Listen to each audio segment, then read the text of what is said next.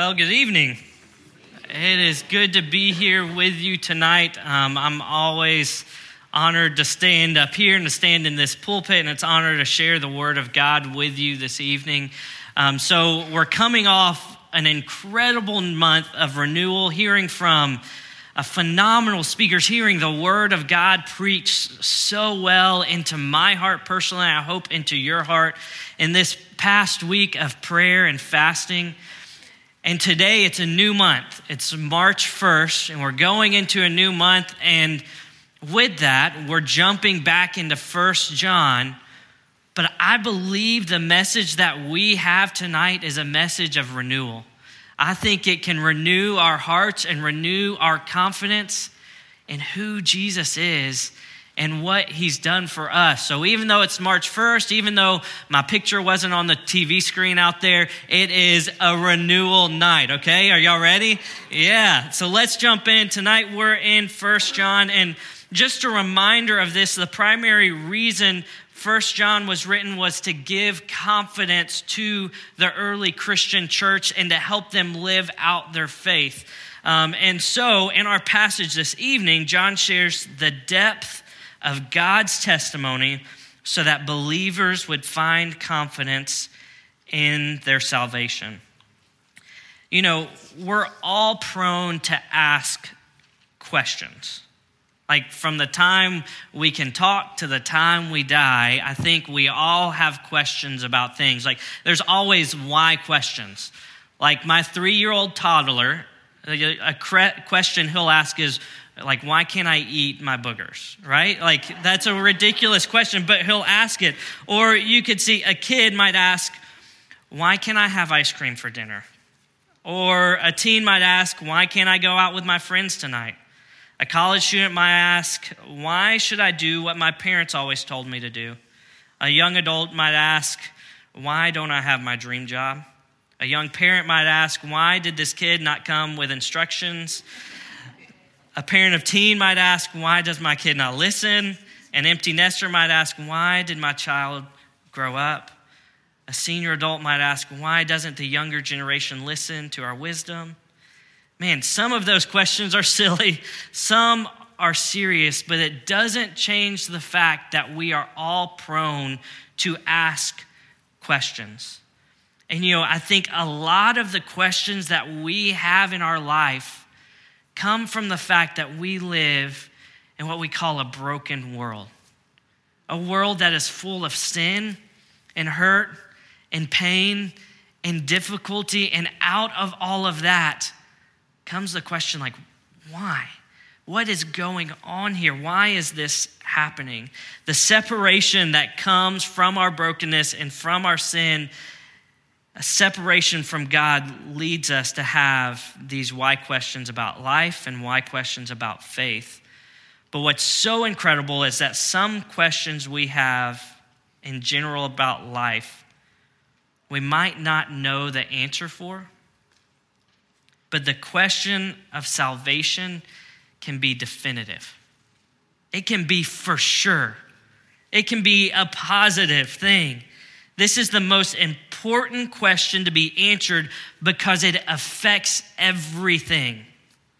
In our passage, John presents this question in this way: who can conquer the world?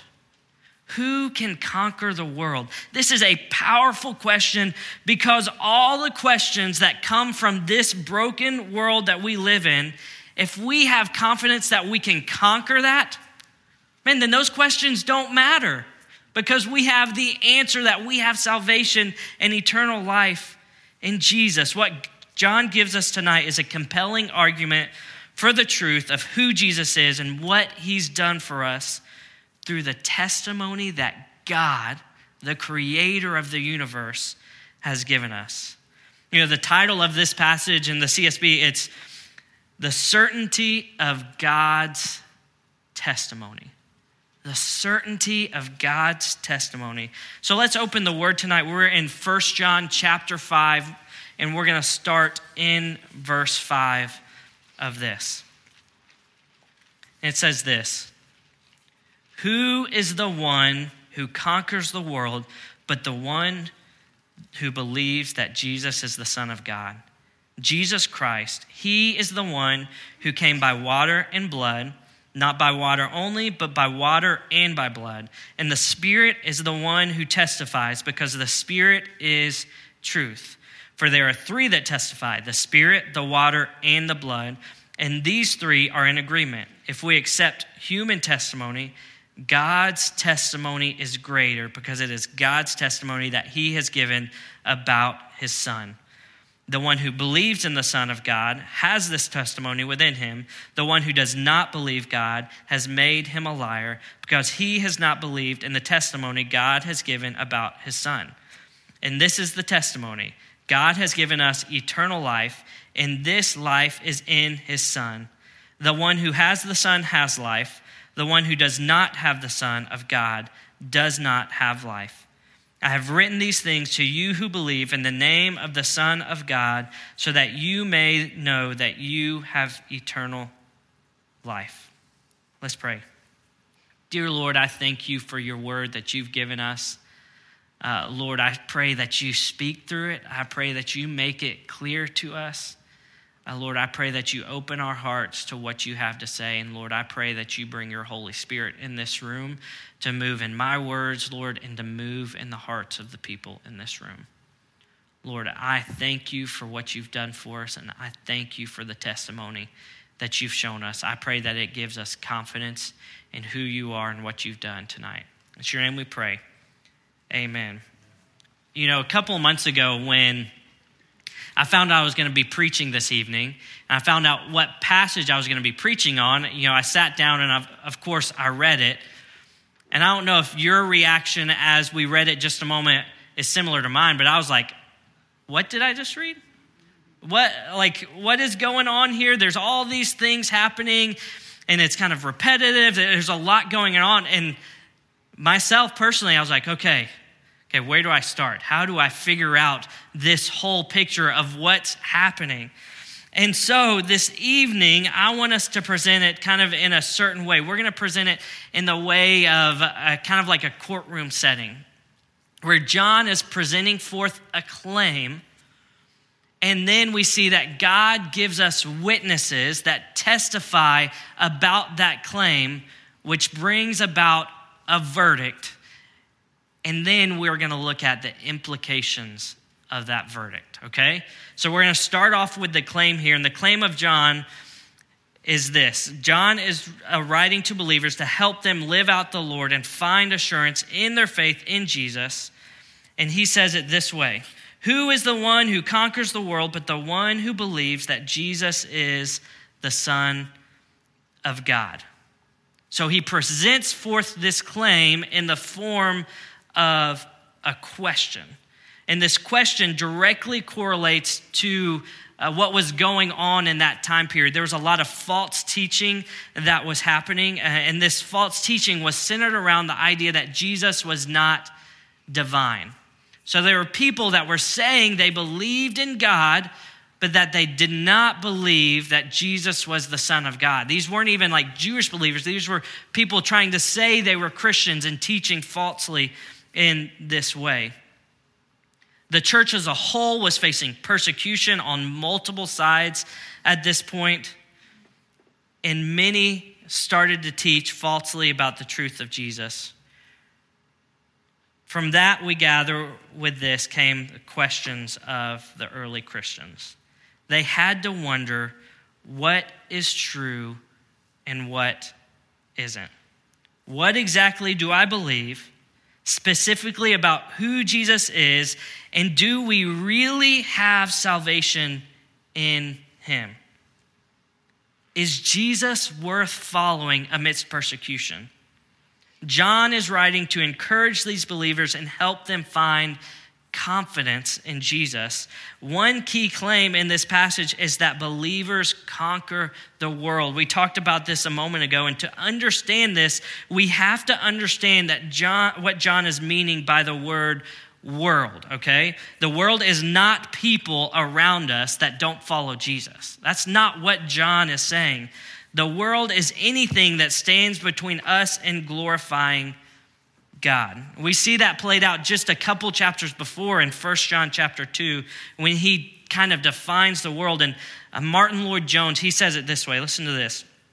The world is everything outside of me and in me and everywhere else that prevents me from conforming to Christ and bringing him glory with my life.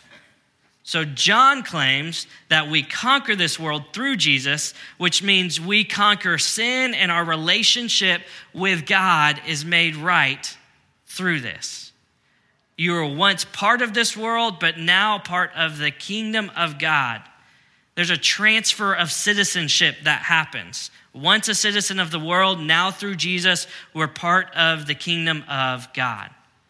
That doesn't mean we withdraw from this world, because we know God's placed us in this world for a purpose, to be his light. He puts a call on every believer's life.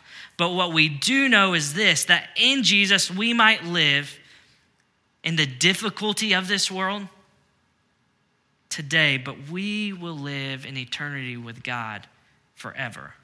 Therefore we conquer. We conquer this world. This is the claim John presents forth, and I would venture to say that we are faced with many questions, if not more accusations, regarding the divinity and the saving grace of Jesus. We live in a place in the United States that is moving further and further, closer and closer to a post-Christian culture, if we're not there already. And there's many questions that boil up around that. Maybe you've asked some of these. Is Christianity really true? What about other religions? What about those in science that don't believe in God? What about those who have different views of the Bible, like if it's true or not? What about those who believe in universalism? Everyone gets to go? There are many questions that can arise because of the culture that we live in. And it's no different in John's time. They were facing the same thing. And what we need is we need the truth. We need to know what is actually true. We need the true testimony that comes from the Creator. You know, my son right now is 3. And what I've learned about a 3-year-old is you can't trust what they say. Like, I don't know, maybe that sounds terrible that I can't trust the words of my son. But the thing is, he loves to tell stories. And every story he tells recently ends with this: and then I fell in mud. I have no idea why. I've never seen him fall in mud. We haven't read a story about falling in mud. Like, I have no idea why it ends that way. But it always ends in, I fell in mud, or we fell in mud. Because he likes to tell stories. Right now, it seems like every story ends exactly that way. And the thing is, a 3-year-old's imagination is huge. They love to tell stories. We like to tell silly stories in our home. But the bottom line in all of this is a 3-year-old's testimony is not trustworthy, right? Like, you can't trust what a 3-year-old says because it could be just something silly they want to say. But what we see tonight is the opposite is true of God. His testimony was manifested in the life of Jesus, and then it's manifested in each one of our lives today, every believer's lives today. And in our passage, John gives a compelling argument for this truth, for this claim that he presents forth. So as in a trial, the defense and the prosecution, they get the opportunity to bring forth witnesses, to share about what they've seen or what's going on, right? To try and find out exactly what happened, exactly what is true. And what John says is we get to hear the testimony of God. We get to read and see the testimony of God. And it's presented in a threefold way through these things called the Spirit, the water, and the blood. And all three of these parts all agree and give testimony to who Jesus is from the Old Testament all the way to today. We see the first testimony of these three came in the practice of the high priests in the Old Testament. So in Old Testament law, in Leviticus, the Levitical priest practice, it started with, before they were going to go to the Spirit of God, they would wash with water to cleanse themselves. And then, so that's the water, that's the first part. And then they would present a sacrifice, that sacrifice being the blood to atone for sins. Okay, so that's two parts. So then we see the Spirit. They would anoint themselves with oil, presenting themselves as holy as the Holy Spirit is. So we see these three testifying all the way back in the Old Testament before the coming of Jesus and the law that was put in place by God himself. So the testimony of these three starts in the Old Testament, but then it doesn't stop there. It continues on, and it continues on into Jesus, who is the great high priest. So it's put in place by the original high priest, but then it is concluded by the great high priest that we see. So let's start by doing this. We'll start by talking about the Spirit. And in the life of Jesus, we see the Spirit surrounding every part of his life. We see it in every part. We see it in the Old Testament. Old Testament prophets, through God's Spirit, prophesied about the coming of Jesus. Their words that were written before Jesus' life spoke directly about Jesus' life. That's the movement of God's Spirit in people. And then we see in the life of Jesus, we see Mary becoming with child through the Holy Spirit. We see Jesus baptized. And when that happens, the Holy Spirit comes upon him like a dove. The Spirit is moving in every part of his life as he does incredible miracles and incredible things happen. And then we see even at his death, the Spirit move as the ground shakes and the veil is torn in the temple.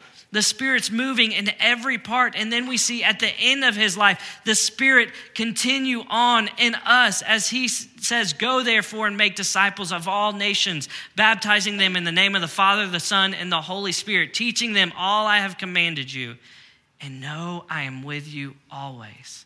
And then we see in Acts right after that, when the Holy Spirit moves in an incredible way at the day of Pentecost and 3,000 people are saved.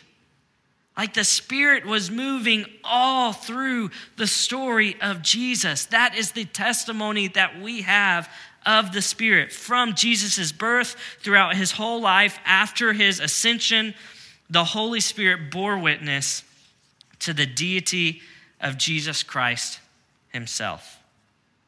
Man, the second thing we see is the water. And there's some debates as to what John exactly meant about the water, that word water. But the most widely accepted and what I believe to be true is that John was referring to the baptism of Jesus. We see this in Mark chapter 1, verses 9 through 11, and I want to read that here for you. It says this: "In those days, Jesus came from Nazareth in Galilee and was baptized in the Jordan by John. As soon as he came up out of the water, he saw the heavens being torn open and the Spirit descending on him like a dove. And a voice came from heaven, 'You are my beloved Son. With you I am well pleased.'" We see in this part of God's testimony of who Jesus is and that he is the Son of God is that God said it himself at the water when Jesus was baptized. And Jesus was baptized to fulfill all the righteousness, just as a Levitical high priest had to cleanse and wash themselves. Jesus' first step in ministry as the great and the final high priest was to be washed in the Jordan. This water signified the clean and the pure character of Jesus himself. The water oftentimes in Scripture talks about a spring of life that comes forward and brings purity and brings cleansing. And you know, what's coming up is the spring and the summer, which means it's time to do yard work. How many of you love yard work? Oh, we have two. How about that too? Yeah, I don't love it. But what yard work means is you got to get outside, you got to cut the grass, you got to mulch. And when I was in college, there was a period of time where I worked doing that in the summer, mulching and landscaping and all of that. And after a long day, like, you're filthy. You're disgusting. And it was always so refreshing to go home at the end of that day and take a shower, to cleanse of all the filth, of all the dirt, to be refreshed and make you feel new. Man, and that's what the water signifies. The baptism of Jesus is signifying that. The wellspring of life, the cleansing, the purity, and the new life that comes from Jesus.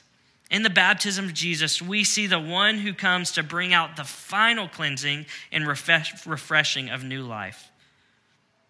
In this, not only do we see Jesus be baptized, but we see the Spirit of God show up and God verbally tell us Jesus is his Son.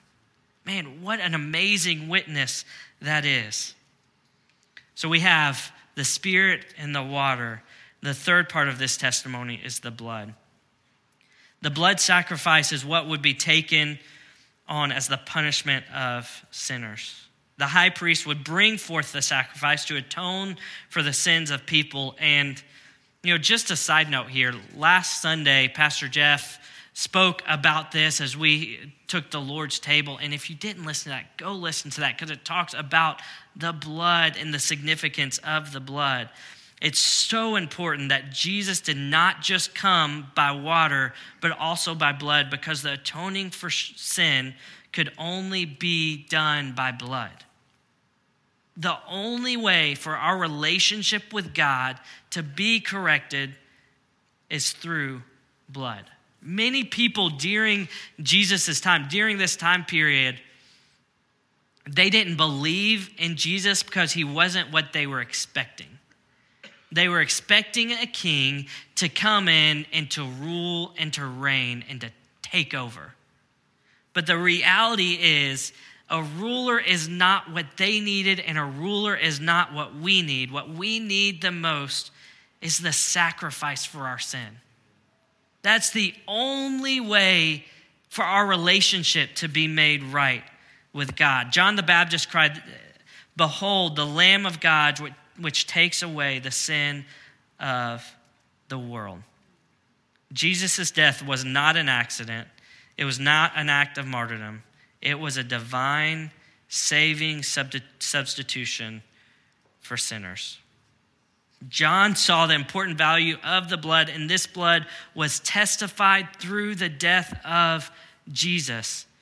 As he was beaten, he was nailed to a cross so that he could be the atoning sacrifice for our sin. So these are the three: the water, the blood, and the Spirit. And they're testified in the Old Testament. They're testified in the life of Jesus. And I think what is so amazing is the testimony doesn't stop there and shouldn't stop there. This testimony is brought forth in the life of every believer. The Spirit of God is the one that opens hearts to the need of salvation. The Spirit is the one that guides the believer. The Spirit is the one that gives power to the believer to do the will of God. The Spirit is alive and well in every follower of Jesus. The water is testified in the new life of the believer, the cleansing of the sin throughout salvation, and the ongoing work of sanctification in one's life. We also see that testify about the water through baptism that we do. We show the renewal of life through the act of baptism. This cleansing is only made possible through the blood of Jesus, the blood that atones for every believer's sin. The blood makes us right with God. The blood changes everything. Every believer has the testimony of God in them, through the water, through the blood, and through the Spirit. This is the claim put forth by John, and I believe the verdict in my heart is clear because I've experienced it personally. I have seen the witness of the threefold testimony of God in Scripture and in my life and in the lives of others. If this is true, that believers conquer the world through Jesus, then there are really, really strong implications for this that we have to hear. I want to read starting in verse 10. It says this: "The one who believes in the Son of God has this testimony within him. The one who does not believe God has made him a liar, because he has not believed in the testimony God has given about his Son. And this is the testimony: God has given us eternal life, and this life is in his Son. The one who has the Son has life. The one who does not have the Son of God does not have life. I have written these things to you who believe in the name of the Son of God, so that you may know that you have eternal life." So there's two people described in this: those who believe and those who don't believe in God's testimony. Those who don't believe, it said that they make God out to be a liar, that his testimony is not true. This was really, really important for the listeners of this particular passage, the people that John was writing to, because many people were denying the deity of Jesus. And what John is saying here is you can't pick and choose. Like, you can't pick just God and no Jesus. It has to be both. Like, if you say Jesus is not the Son of God, he's not the testimony through the water, the blood, and the Spirit, then you're calling God a liar. Like, that's what it's saying there. Both are vital, Jesus and God. Now, the second thing in this is that those who don't believe don't have eternal life. This passage is very, very, very clear in this. There are not multiple ways to go to heaven. Only the one, and that is through Jesus. The opposite of this is eternal life, or is eternal death. Eternal death. And that eternal death is an eternal separation from God in hell. I think this, for the believer in this room, should be heartbreaking. There is a world around us that doesn't believe in Jesus. And maybe you're in this room and you don't believe in Jesus. The reality is if you don't believe in Jesus,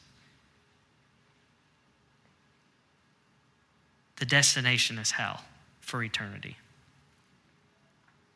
This should bring us to our knees in prayer and motivate us towards action, to sharing who Jesus is and what he's done for our life. The other person described in this passage is the one who does believe. This person does have eternal life. And if you are here and you have that, man, then be encouraged. Be excited in that. Be renewed in that. God has given us his testimony of Jesus in his word and in our own lives so that we can conquer the world.